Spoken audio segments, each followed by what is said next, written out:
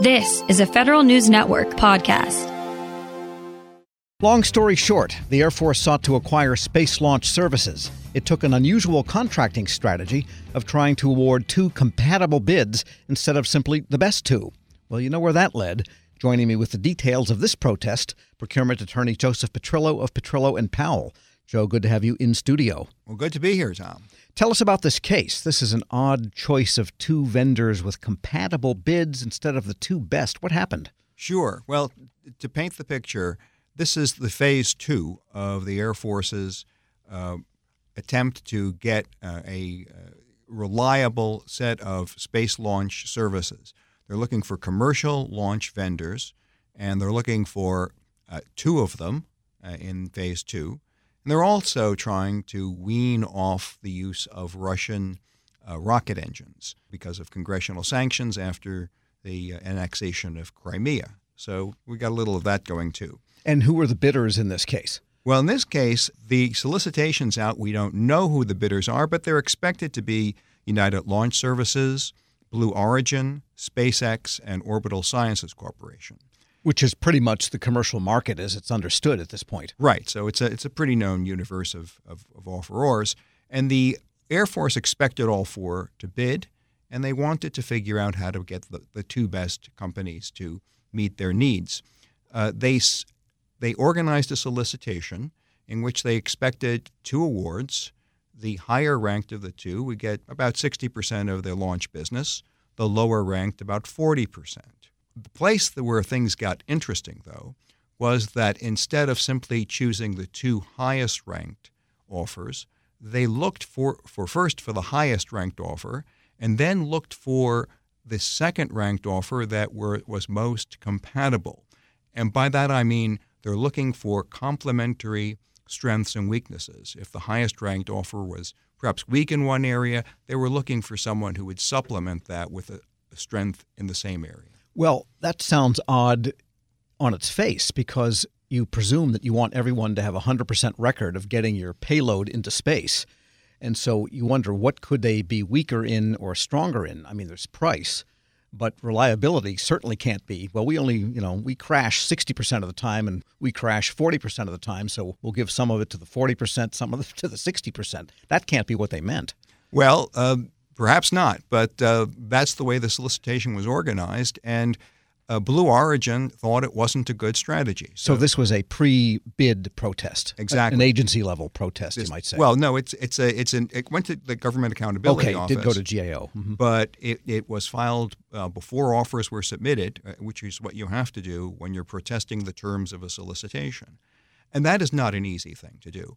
The agency has a lot of discretion in how they organize those terms, but there are some restrictions and boundaries imposed by law. And what was the basis of the protest? Well, the basis of the protest had numerous issues. The one which was successful was that they didn't understand from the solicitation how to submit their proposal. And that is one of the requirements of the procurement statutes, that you have a set of evaluation criteria against which you're going to be judged. You know the relative weights of those criteria, and so you can organize your proposal in the best possible way. I guess how could you possibly bid in a way that you are compatible with other bidders when you have no idea what they're bidding, I guess, is what they were saying. That was the main problem. After the highest ranked offer was picked, the relative weighting of the criteria could essentially shift. In other words, things that were more important before might be less important because they weren't needed for compatibility with that highest-ranked offeror. So at the end of the day, GAO upheld the protest and said that short of collusion, which would be with another bidder, which would be illegal, you didn't know how to orient your proposal so as to be compatible with another one. We're speaking with Joseph Petrillo, a procurement attorney in D.C. with Petrillo & Powell. So now it's back in the Air Force's court, so to speak. That's right. Yeah, the Air Force has to figure out what to do with their strategy. The easy solution would be to simply pick the two highest-ranked proposals.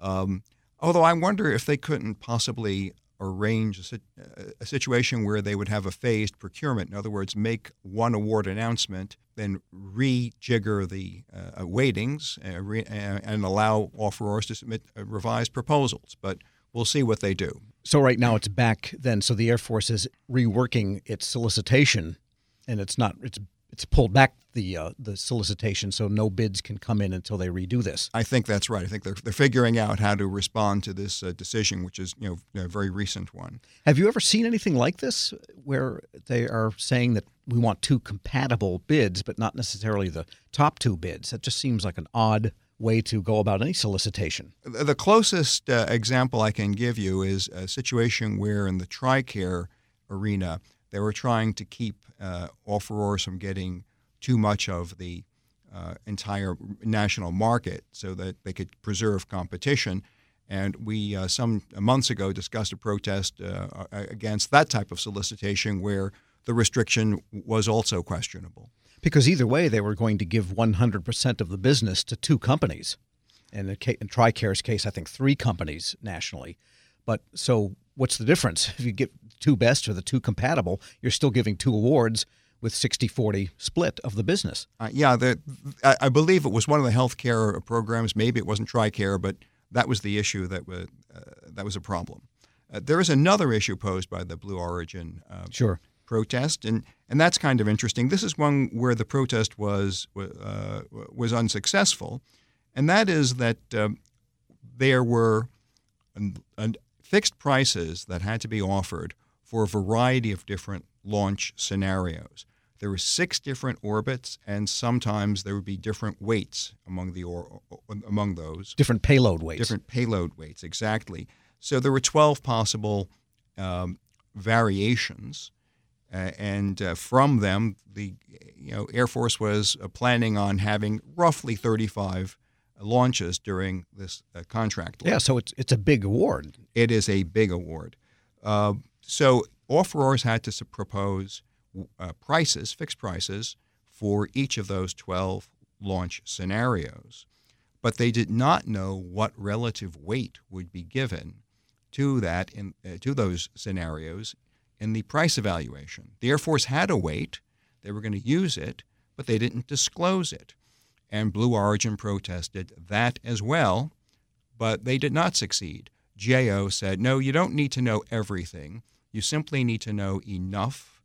And we accept the Air Force's reason that they don't want to disclose the weights, which is that they don't want offerors trying to game the system by moving their costs from perhaps less likely alternatives to more likely alternatives. I guess a bigger orbit and a heavier payload is going to cost more because of the fuel requirement, for example. So that's what they had the basis. They knew the weight, they knew the orbits, they knew the scenarios, and that's all they knew. Yeah, I guess they had enough information to figure out a reasonable price, and understanding how it was going to be weighted, in GAO's view, didn't matter. But you can see a situation where a certain type of launch might be done more frequently, and so maybe there'd be some economies of scale.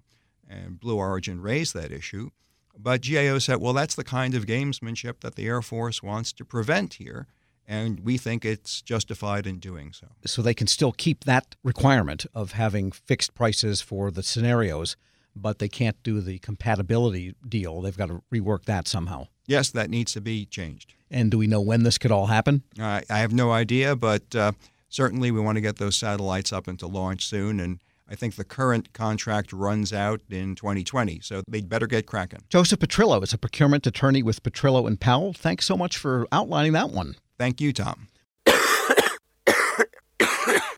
Cough and cold season is here. Introducing Ricola Max Throat Care, Ricola's most powerful drop yet. It's the best of Swiss nature wrapped around a powerful liquid menthol center for maximum relief from your worst cough and sore throat. Maximum nature for maximum relief. Try the new Ricola Max now, available in the cold and cough aisle. Ricola. It's in our nature. Grab a 30-day free trial of Live by Live Plus, and you'll get unlimited skips, commercial-free music, and all of the podcasts and live streaming events you can handle. Visit livexlive.com/podcast1 to learn more and start your free trial.